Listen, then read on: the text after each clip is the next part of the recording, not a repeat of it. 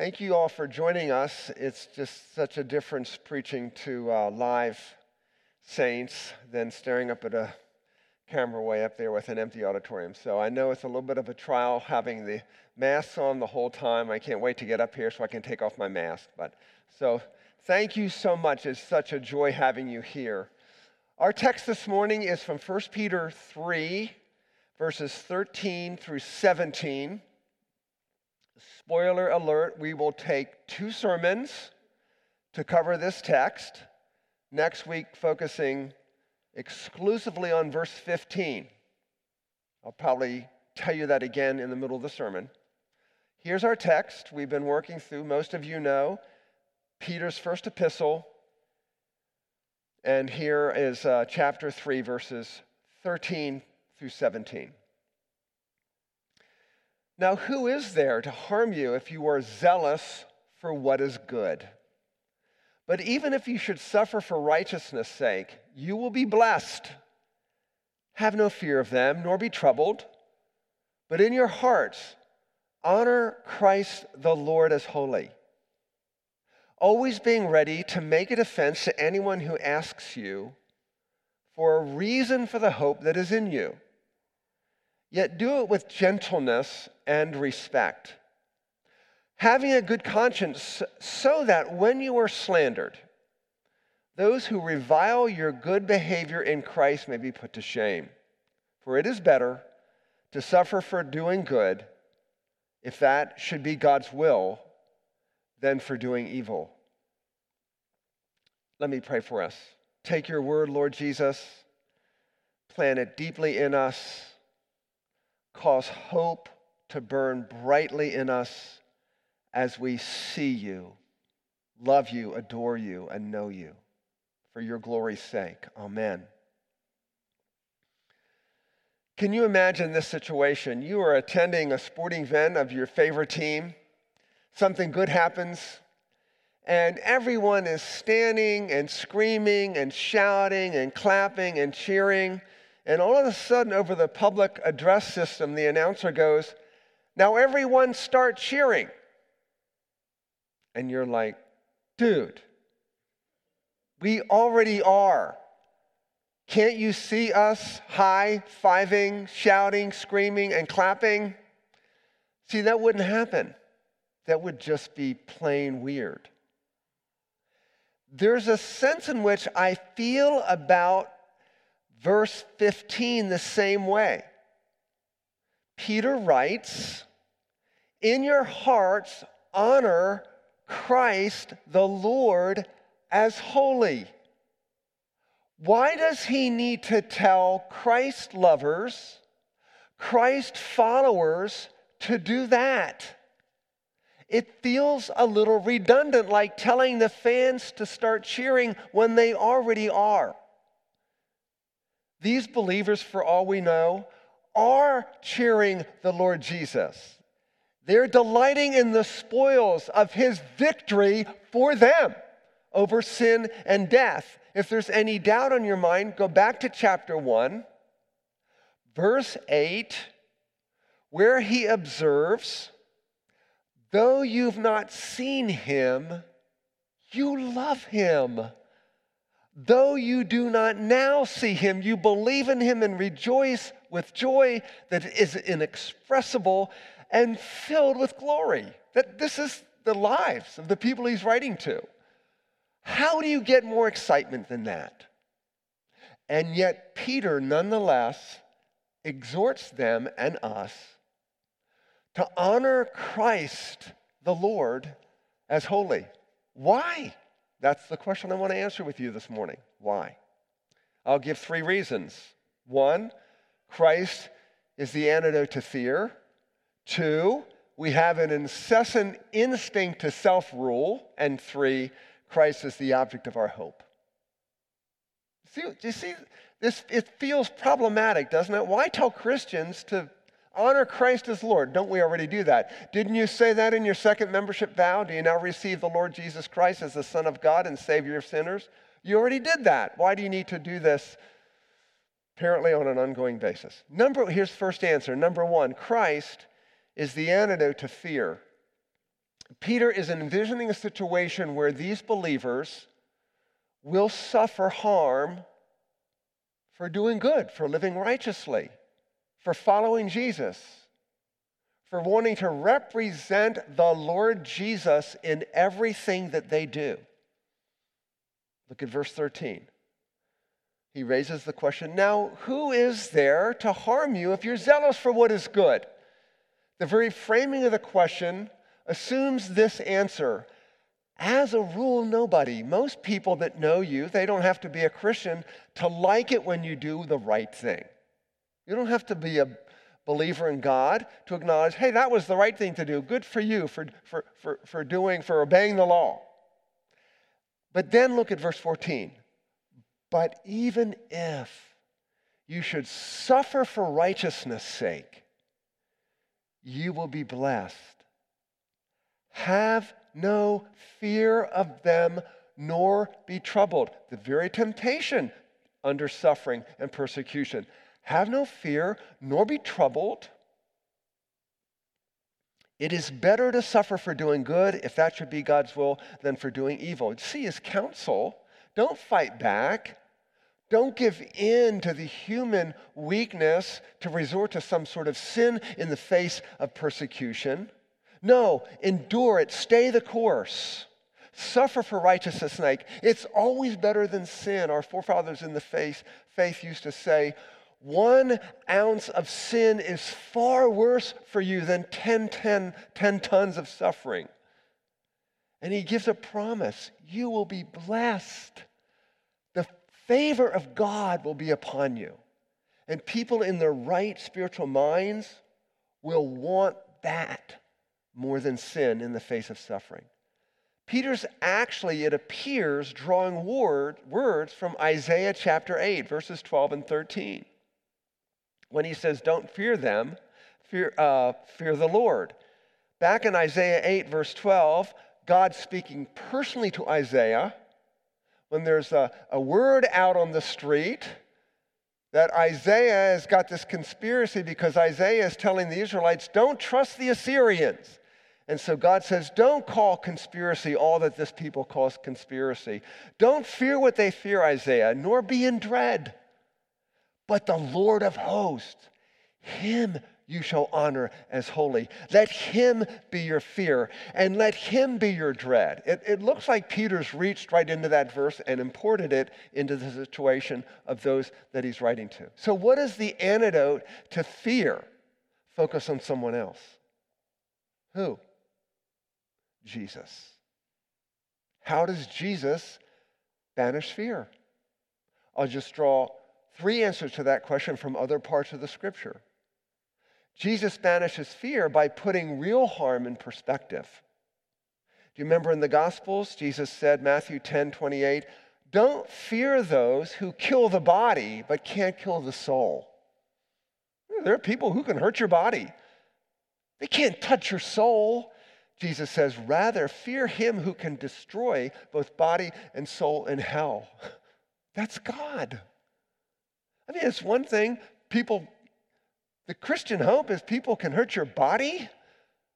God is the one who preserves our souls irrespective of that.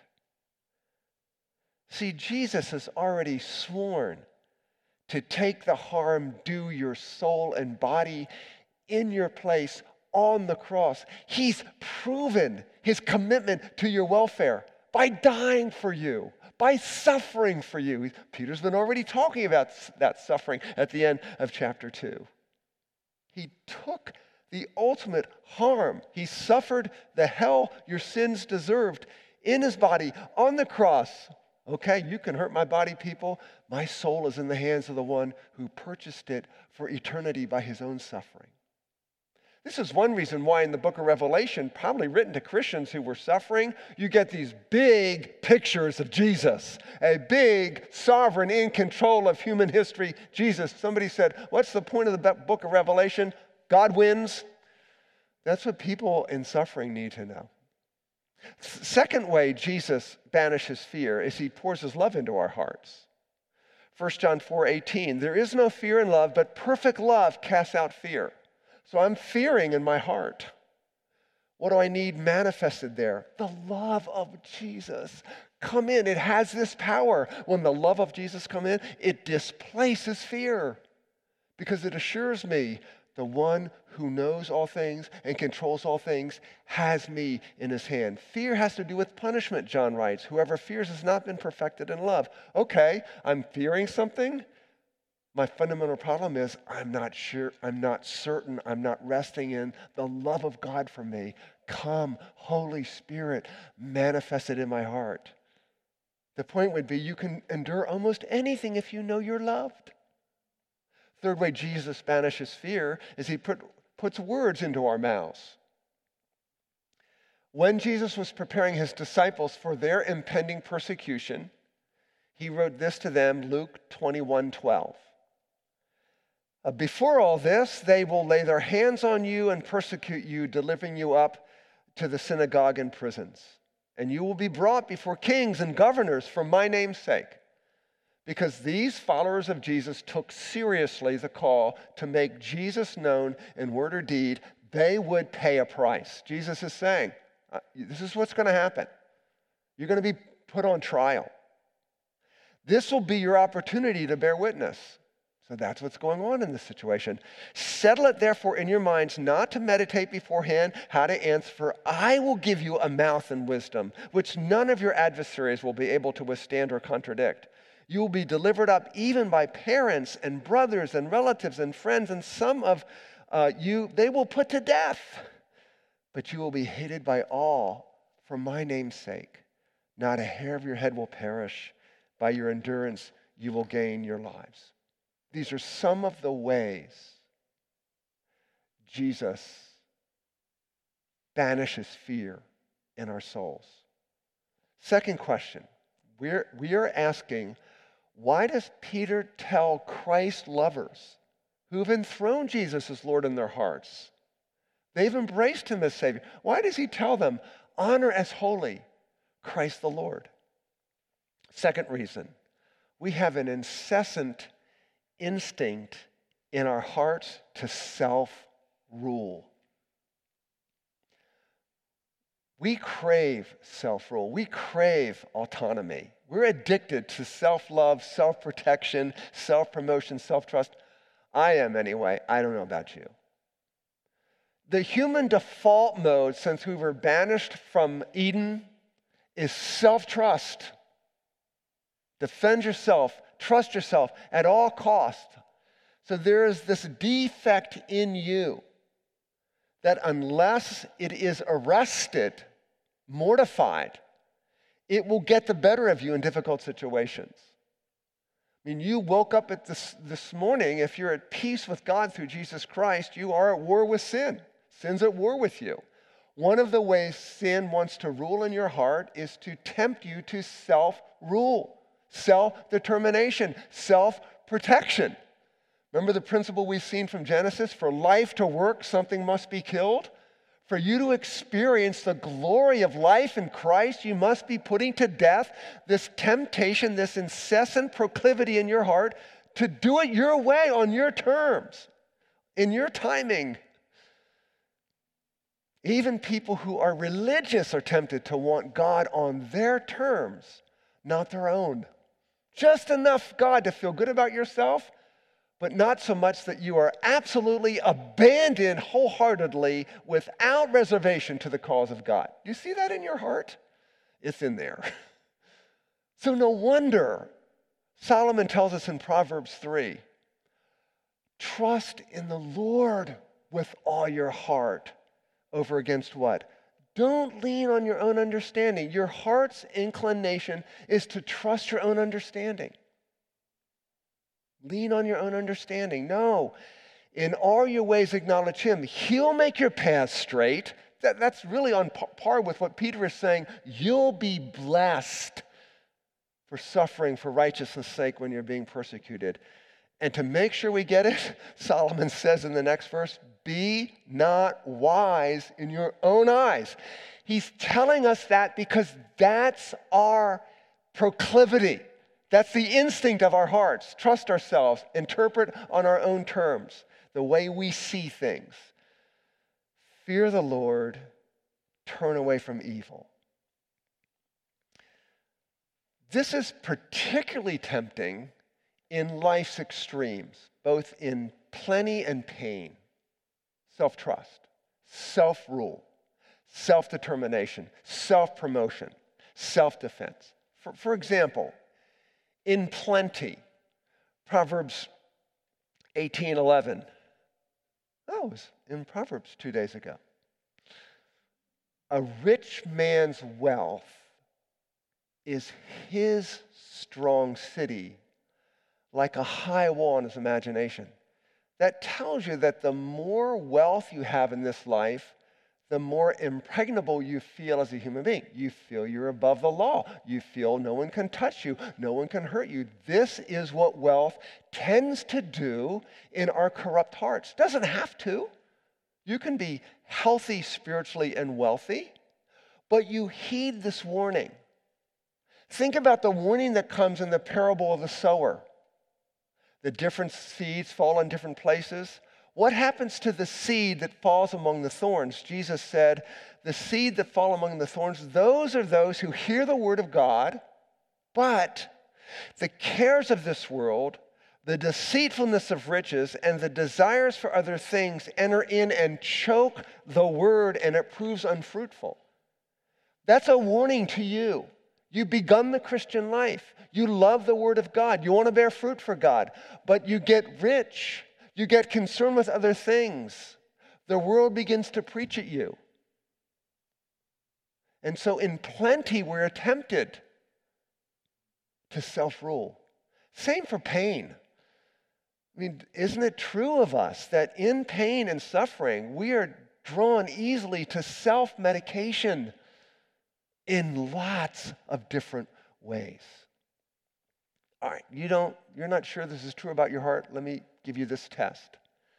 Take the way you use money, your time, and your words. Do you meticulously, without fail, and diligently subject your use of those three things to the Lord's sovereign control?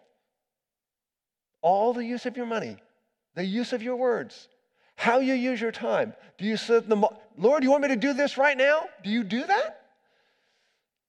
And we have freedom in Christ to not obsess over that. But when we know this Jesus as Lord, we're pleased to submit everything in our lives to him. The fact that we don't is proving my point. We have this incessant thing towards self-rule. What's underneath it, though? Self-rule is really a fruit of something even worse, and that is unbelief. Unbelief. That's the idol driving self-rule. Meaning, when I take things in my own hands, why is it ultimately I do that? Because I don't believe God can run my life better than I can.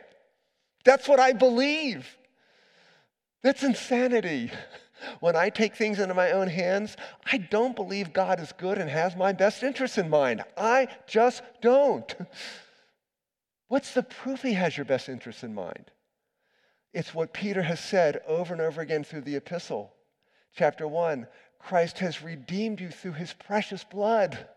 His love poured out through his blood at Calvary, proving I'll take damnation. I'll take the worst for your sin, that you might know my love in eternity forever.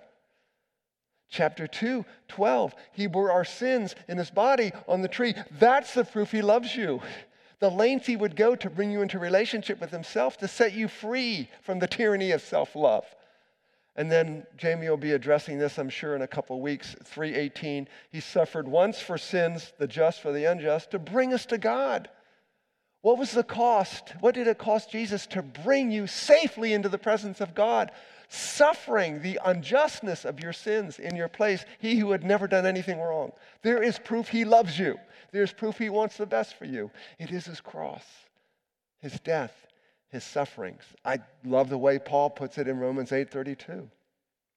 He who did not spare his own son. Meaning God never should have given up his son for his enemies. Never. It doesn't make any sense. He who did not spare his own son, but gave him up for us all, how will he not also with him freely give us all things? Arguing from the greater to the lesser. If God wouldn't spare his son, there's nothing else he wouldn't give you that is good for you because he loves you. Third point, we're answering the question, why does Peter tell us and his readers to honor Christ, revere Christ? It's really, you hear echoes in here of the Lord's Prayer. Our Father, you who are in heaven, hallowed be your name. Revere the name of the Lord. This is, in a sense, a variation on that. Why does he tell people who already are revering Jesus to revere Jesus as Lord? Third, because Christ is the object of our hope. Peter assumes people are going to notice the way you suffer, and they may ask you about it. Always be ready to make a defense to anyone who asks you for a reason for the hope that is in you. Next week, entire sermon on that. So I won't say a lot more about that this morning. Why does he do this? It's because one of the critical differences between Christianity and the Gentiles is Christians have hope and the Gentiles don't have hope. When Paul's writing his great defense of the resurrection, the absolute necessity of the resurrection, he basically says, take the resurrection out of Christianity, we're the most pitiful lot in the world. That's what he says, 1 Corinthians 15:19. If in Christ we hope in this life only, in other words, Christianity is just a good moral code, he says we are of all people most to be pitied.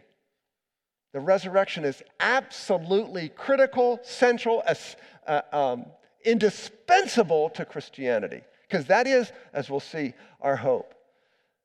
Let's see, who read it earlier? Was it Joe? Our scripture reading, 1 Thessalonians 4:13. We grieve those who've died. We grieve, we sorrow when we lose loved ones. We grieve, but not as those who have no hope. Paul writes in Ephesians 2:12, Gentiles having no hope and without God in this world. It is sad, isn't it? You've probably been to funerals of those who had no hope. They are devastating to observe. People grieving, weeping, knowing, that's it, final. Never going to see that person again. It's over. No hope. People need hope. They want hope. And there is actually a secular version of hope in our culture. There's a secular version of it because it's really impossible to live without hope. Here's my sense of the secular version of hope. We have hope in the future because together we can make the world a better place. Let's pull together. We believe in the triumph of the human spirit. Each of us has potential within to be a better person, and so we give it our best. We trust ourselves. We hope for a brighter tomorrow. You can do anything you set your mind to. There are elements of truth in what I just said. But just look at human history. This never happens. This never happens. You might wake up with a secular worldview and determine that you want to do this, and sadly, around the corner is someone who's going to destroy you for believing it. This never happens. It's sad. We can't blame people for wanting this. It's deep in the human spirit. So what is hope? You know the word hope is used 164 times in the Bible, split roughly evenly between the Testaments. Hope means confident certainty, a sure expectation, not like I hope the Redskins win this afternoon. It isn't anything like that, where it's uncertain and you're just wishing. Biblical hope is confidence. It is certainty. It's often used synonymously with faith. Look how Peter began his epistle. Chapter 1, verse 3. We have been born again to a living hope through the resurrection of Jesus Christ from the dead. That tells you both that hope, faith is alive in you and that its object is alive, Jesus. And that's the reason we're confident. We have a certainty of a glorious future because that future is Jesus and he conquered the grave. So Paul can say in Colossians, Christ in you, the hope of glory, the certainty of standing in the presence of God because Christ is in you. He'll finish the work he's begun. And Paul also speaks of the hope laid up for you in heaven in Colossians 1. The writer of Hebrews says we have an anchor of the soul. Hope is an anchor of the soul. In human life, where do anchors go? They always go down because by definition they are heavy, because by definition they're supposed to grab the bottom of the sea to keep you from moving. Your hope goes up. It goes up into Jesus. That's why we have hope. It's focused on a person, Jesus. What does this hope do in tragedy? I'll just illustrate it. Interestingly, TWA Flight 800 has been in the news recently. That's been my illustration long before it's been in the news. Some of you may not know that a plane took off in 1996 out of New York and soon after takeoff crashed just off of Long Island in the Atlantic Ocean. 230 passengers perished, including a young man named Matthew Alexander. What was he doing on that plane? He was taking time off from college to go to France to share with people in France his hope in Jesus Christ. Turned out he was the son of a PCA pastor from Florence, South Carolina. And so sorry, this is a little close to my heart. World Magazine reported on this and spoke to Matthew's father. And here's what Matthew's father said as they talk with people on the beach near the crash site. His father said, for some there's hopelessness and despair, a cynicism about life. Understandably. Others are getting angry and bitter, wanting to find someone to blame it on. Understandably. The big thing yesterday was passing out angel pins to put on your shirt to give you guidance. I told my children if someone asked them if they wanted an angel to guide them, just tell them you already have the Holy Spirit. We had a wonderful time worshiping with other Christians.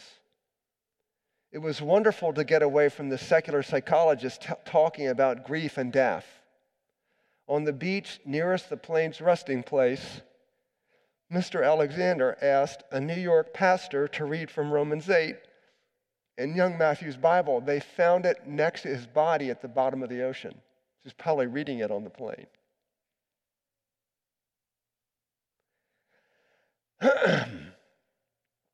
At the heart of it, it's just the grace of Christ that gets us through it. He's there, he's sufficient. We gave Matthew to God as an infant through baptism. Now we've given him back to God again. He was God's to begin with. God just took what was already his. How do you handle hope and tragedy? Thank you, World Magazine, for reporting that. So I say to myself, if my hope is faint, what's the problem? I must have poor sight of the object of my hope. Christ must be dim. No wonder Peter tells me, keep exalted in my mind, my life, my thoughts, my affections, Christ the Lord. And we'll see next week how that affects our desire and willingness to share our faith. Next week's sermon. But what's the principle? It could be your Christ is too small. And the principle is what controls you is what's most real to you. So you're driving on the highway, there's this terrible accident, blood everywhere, cars banged up, you drive by. What do you do for the next 5 miles? You go real slow, you're real careful, you're very attentive, and that reality eventually wears off and you're back to driving like a maniac, or I am. Right? For a moment it was real. That affected the way you drive, and then it's not so real, and then you're back to not being so concerned. What captures the imagination captures the heart. What captures the heart shapes the life. Hope is a person. Jesus, he shows us the glory of God. He is true beauty. In his presence there is fullness of joy. At his right hand, pleasures forever. So we have to enlarge this Jesus constantly, do we not? So let's remember who Jesus the Lord is. That Jesus is Lord means he's in control of everything. The Lord of providence, in control of everything in our lives. The Lord of providence. He is the source and giver of all things. He is the Lord of your provision. That's why most Christians thank him for their food before they begin to eat, acknowledging Christ's lordship over our provisions. Jamie prays quite often, thank you for our daily bread. Thank you for our jobs. That's an acknowledgement of the lordship of Christ over our provisions. And Jesus is the owner of all things. That means he's the Lord of your possessions. Best of all, you, which he possessed with his own life on the cross. So it is no wonder, beloved, when we look at the Bible, we see the lordship of Jesus Christ declared over and over again. He is Lord of all. He is Lord of all creation. He is Lord of hosts. He's the Lord of all glory. He's the sovereign Lord of history. He is Lord of lords, King of kings. He's Lord of life. He's Lord of the living. He's the Lord of all power. He's the Lord of all grace, the Lord of all peace, the Lord of all salvation. He is the Lord of the lost, the Son who came to seek and to save that which was lost, Lord of the nations, Lord of mission, Lord of his church, the Lord of truth, the Lord of wisdom, the Lord of judgment, the Lord of your life. Therefore, do you see why the Lord Jesus is the person you want to most? I think this is where Peter wants to leave us. The Lord Jesus, rightly seen, is the person you want to most adore, admire, and love. The Lord Jesus is the person you most want to please, most want to imitate, most want to make a difference for in this life, most want to consult when you have a decision, most need more than anything else, most depend on more than anything else, because he's better than life itself. And you and I've got to keep looking at this Lord until that controls us. Let's pray. Would that we, by the Holy Spirit, using your word, Lord Jesus, reveal you as most holy and Lord in our hearts.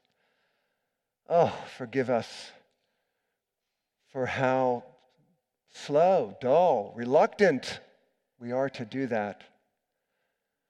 Draw us to yourself. Show us your beauty, your glory, your love, your kindness, your majesty. May we be smitten.